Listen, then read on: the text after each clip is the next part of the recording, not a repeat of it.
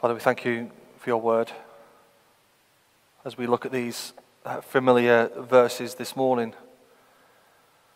we pray that we won't be dull to the impact of them. We won't be dull to what you are saying.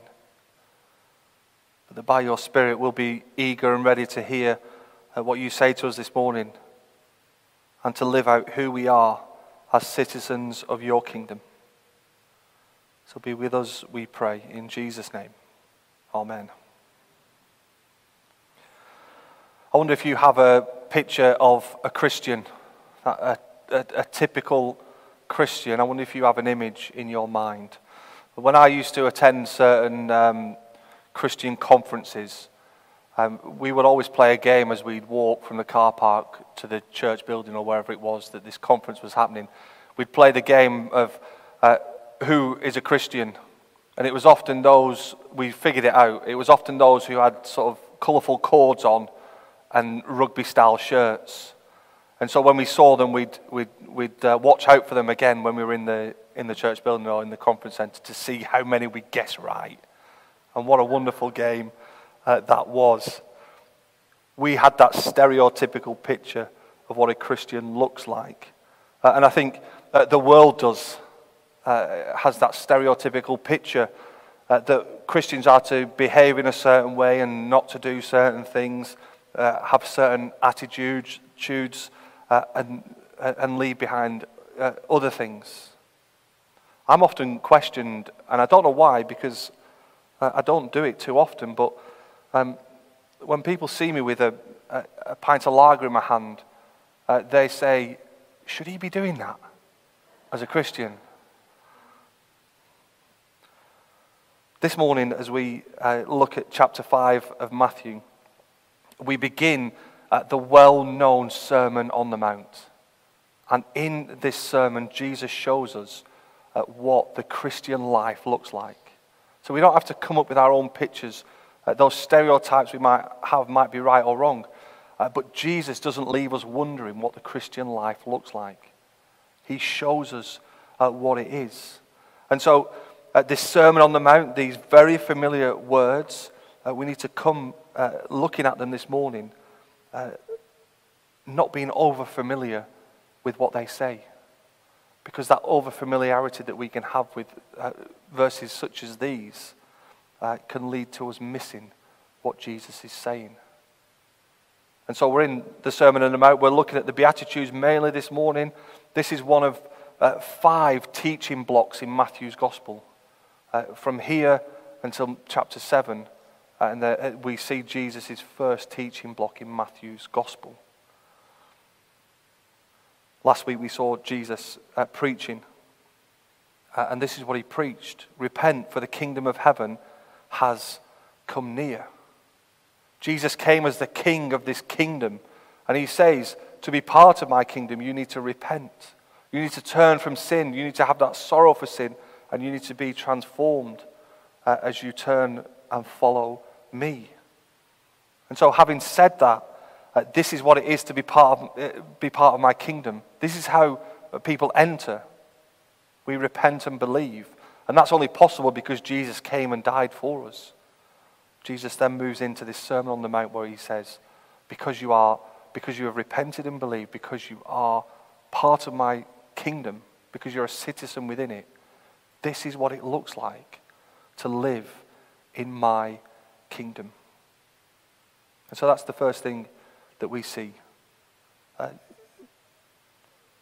We are citizens of the kingdom. There's a huge crowd following Jesus. He's healed many. He's healed people with disease, those suffering great pain. He's cast out demons. He's healed the paralyzed. He's taught great things even already. And large crowds are following Jesus. And so Jesus takes a step back. He goes up to the mountainside with his disciples. And this huge crowd is listening in as Jesus begins to teach them. And as we've seen so far, there are lots of parallels and lots of links that Matthew wants us to make with what's going on here. And so we've seen that Jesus is the new Adam. The one who resisted temptation. He didn't give in as Adam did. Jesus resisted. We've seen that he is the true Son of God. He stands where Israel failed. And we see, again this morning, links with the Old Testament as we see parallels with Moses. And so Jesus, as a baby, escaped that massacre of children as he fled to Egypt. Moses escaped that massacre of children then as he was rescued from that basket. We see Moses going up to Mount Sinai to receive the law. Here we see Jesus going up on the mountain to teach the disciples. Moses spoke with authority. Now here in Jesus there is a new authority. Jesus is the greater one. He is greater than Moses. He came, Jesus, to deliver his people. And now he gives them his word. One writer put it like this: just like Moses, the great Redeemer, speaking of Jesus, has cried out, "Let my people go." He has removed their shackles. He has killed their harsh taskmaster. He's buried his body in the sand. He has crushed the power of the dark Pharaoh with one plague after another. And he has led his people to freedom across the parted sea. Here is Jesus, the long-awaited Messiah, the one who is greater than Moses. And he sits down and he teaches that this is what it looks like to be a citizen of my kingdom. And so the first thing we see is that link between the Old Testament and Jesus. But we also see that the Beatitudes is not a list of things you must do to be part of the kingdom. We don't have a list of requirements to meet. And if you meet and tick all the boxes, then you'll be part of my kingdom. That's not what we have as we look at these Beatitudes. As you'll remember with Israel, as they were rescued from Egypt, God saved them and then he gave them his law. And that's what we have here. We are first saved and brought into his kingdom. And then he shows us this is what it looks like to live as one who is a citizen of my kingdom. And so the Beatitudes are not a standard that we have to live up to earn our way into his kingdom. It is showing us this is what it looks like to be part of the kingdom. We are people who have turned to Christ, who are confident in him, not in ourselves. And Jesus says, now you are part of my kingdom because you've repented and believed in me. This is what it looks like to live in my kingdom. 9 times we're given that word blessed in the Beatitudes. It's a word used in the Old Testament to describe those who have experienced the gift of salvation. The blessed ones are those whose faith and trust is in Jesus, who find salvation in him. One writer put it like this, or paraphrased it like this: God's gift of salvation is given to the poor in spirit. God's gift of salvation is given to those who mourn, and so on and so on. I think it's a helpful way of seeing what the Beatitudes are all about. If we replace that word blessed with God's gift of salvation is given to those, and the list of the Beatitudes. And so we have the first one. Those who have received the gift of salvation, those who are blessed are poor in spirit, for theirs is the kingdom of heaven. The first mark of one who belongs to Christ's kingdom is that they recognize that they are spiritually poor and bankrupt before God. It's a picture of a beggar who sits on the ground with his arm outstretched, covering his face, hoping that somebody will help him. It's that total dependence upon other people. No way of supporting themselves. Nothing to offer except to stretch out their hand to others. And that's how we stand before God. We have nothing to offer. We are completely bankrupt before him because of sin. And we read here, Jesus says, if you recognize that before God you are spiritually bankrupt, that you have sinned greatly before God, then you are blessed. You are part of my kingdom. If all you can do is stretch out your hands and cry out to God, then you are one of my kingdom. You possess the kingdom of heaven. That is who we are. We are part of his kingdom when we recognize that. And Jesus isn't, in these Beatitudes, bringing something new. They're all linked to the Old Testament. And so Isaiah 66 says, has not my hand made all these things, and so they came into being, declares the Lord. These are the ones I look on with favor, those who are humble and contrite in spirit, and who tremble at my word. And so those who are poor in spirit, as we saw last week, recognize sin and have that contriteness of heart, that sorrow over sin, as we'll see again in a moment. It's to them who are part of Christ's kingdom. And it made me think of that great old hymn, Rock of Ages, cleft for me. And there's a verse that begins, nothing in my hand I bring, simply to the cross I cling. If that is our attitude, then we are part of God's kingdom. Verse 4, blessed are those who mourn, for they will be comforted. Those in Christ's kingdom, those who have turned and repented and have found salvation in Christ, will have sorrow over their sin, will recognize their shortcomings, will mourn and grieve over that. And as we're on our knees weeping over our sin, Christ comes and puts his arm around us and comforts us. He comforts us as we mourn our sin.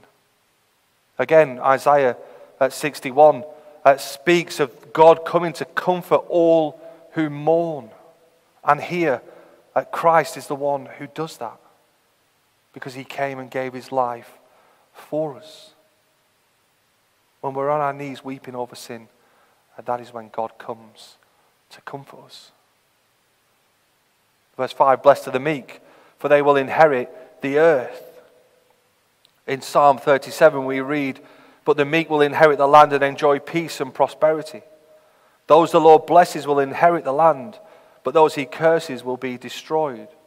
The righteous will inherit the land and dwell in it forever. God's kingdom comes not to the strong and the powerful, but to the meek and to the gentle, to those who humble themselves before God. They are the blessed ones, and they will inherit the earth. Then we get to verse 6. Blessed are those who hunger and thirst for righteousness, for they will be filled. If you've ever been out on a long walk on a hot summer's day, you can grasp something of the idea of being thirsty, not being able to even swallow your own spit in your mouth. Your mouth is that dry. You're desperate for water. And so here, there's a hunger and thirst, not for physical water and bread, but for spiritual water and bread. It's a hunger and thirst for the things of God, a hunger and thirst for a right relationship with him. And that hunger and that thirst is met in Christ.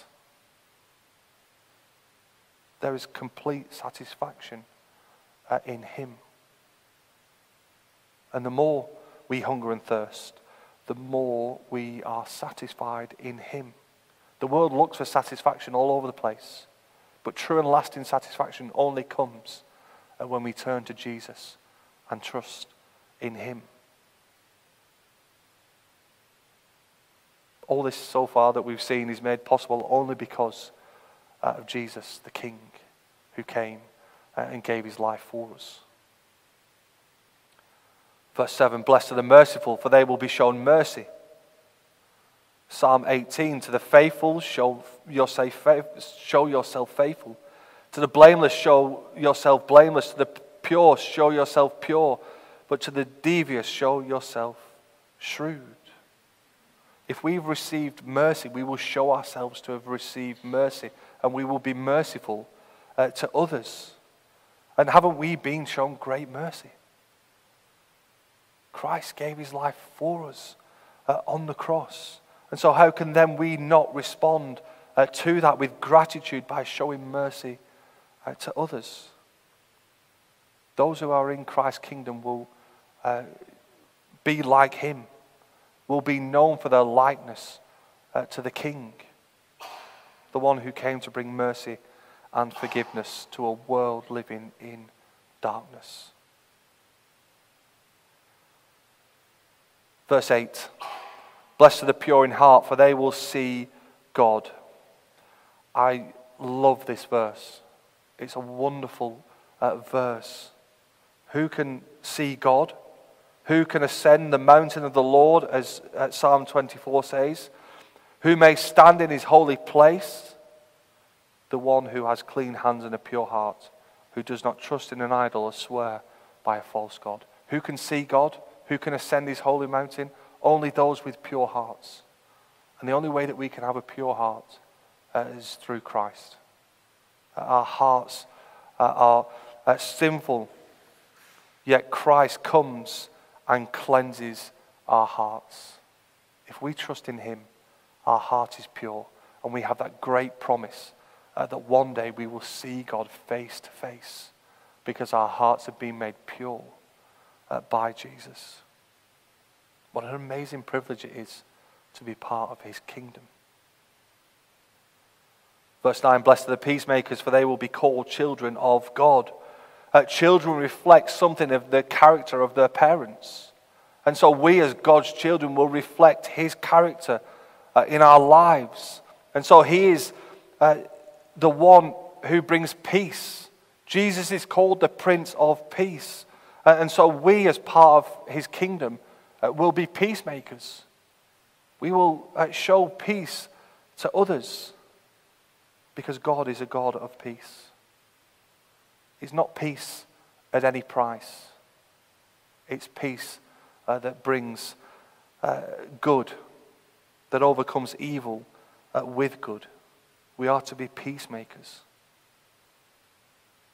And as we go about living out who we are as citizens of heaven, it won't be easy. It'll be hard. And that leads us to verse 10 and the last beatitude. Blessed are those who are persecuted because of righteousness, for theirs is the kingdom of heaven. To be part of the kingdom of heaven is an amazing privilege. We are in the King's kingdom. But living in his kingdom and living out who we are as his citizens won't always be a bed of roses. It will be hard. As people recognize us as followers of Christ, we will be hated and persecuted. If Jesus suffered, so too will his people. And so be prepared to be hated for being a follower of Christ. Be prepared for persecution. Don't go out looking for it, but be ready for it, and don't be surprised when it does come. But we have that great promise where we began, we end with, for theirs is the kingdom of heaven. And Jesus continues that idea in verse 11. Blessed are you when people insult you, persecute you, falsely say all kinds of evil against you because of me. No follower of Christ is immune to persecution, to being insulted, to being hated. Peter says in his letter that we're aliens and strangers in the world. Persecution will come. And when it does, we're not to hide away or give up. Instead, we are to rejoice and be glad. Verse 12, rejoice and be glad. And we sit there thinking as we read these verses, how? If we're getting insulted from all places, if we're being persecuted, falsely accused of saying things, how can we rejoice and be glad? How can we be overjoyed? Literally, that word, be glad, means to skip and jump with happy excitement. How can we skip and jump with happy excitement when we are facing such hatred and persecution? Well, we can, because verse 12 continues, because great is your reward in heaven. We can do that because of what is to come. Whatever we face in this world, whatever suffering we have, whatever persecution comes our way, that will disappear. That will vanish. That will not last forever. Whereas our eternal home, whereas heaven, that will last forever. This life is just a vapor. Heaven is forever. And so we can rejoice and we can be glad and we can skip along with great excitement because of what is to come for us.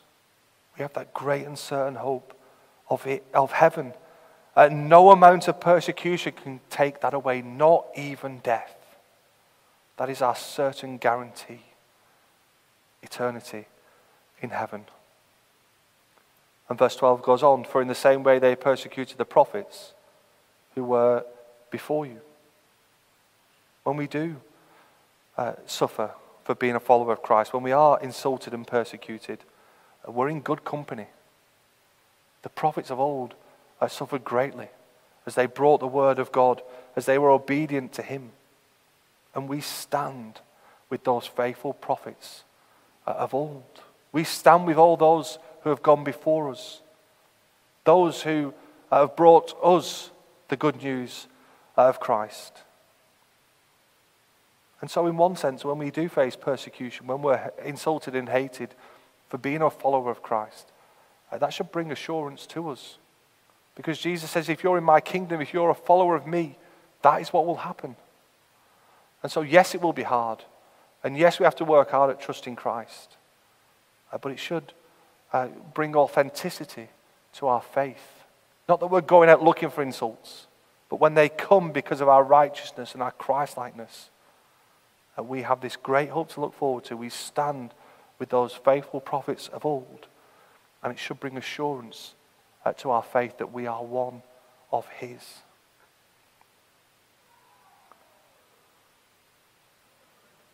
Thank you. That was the right point to cheer then. And so we have these verses, Matthew 5, 2 to 12, which show us who the blessed ones are. These are the people, this is what it looks like to be one who has found salvation in Christ. We're not going to continue because only a few months ago we looked at salt and light. And as those who live in Christ's kingdom like this, you are salt and light, and you are light in the world. And so we're to have that good influence in the world, in a world that is decaying. We are to be salt that slows down that process. And we're to be light in the world, shining the light of Christ into a dark world, being ready to proclaim the good news to those around us. Christ's kingdom is an upside-down kingdom. It's contrary to the world, where the world might say it is the rich and the powerful, those who trample over others, those who show no mercy to others. They are the blessed ones.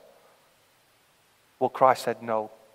The blessed ones are those who are poor in spirit, who mourn over sin, who are meek, who hunger and thirst for righteousness, who are merciful, who are pure in heart, peacemakers, those who are persecuted for being followers of Christ. We are the blessed ones. We know the salvation that comes from Christ. And so as we hear these verses, we're to go into the world and live out who we are in Christ. Let's live out who we are as citizens of his kingdom. These are not entry requirements, but it does show us who we are and how we are to live as people of his kingdom.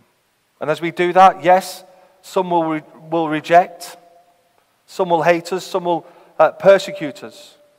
But as verse 16 says, as we let our light shine before others, that we do so that they may see our good deeds and glorify our Father in heaven. And so go, live out who you are. Some will reject, but we pray that some will see how great our God is, what Christ has done for us, and bow the knee to the King and be brought into his kingdom.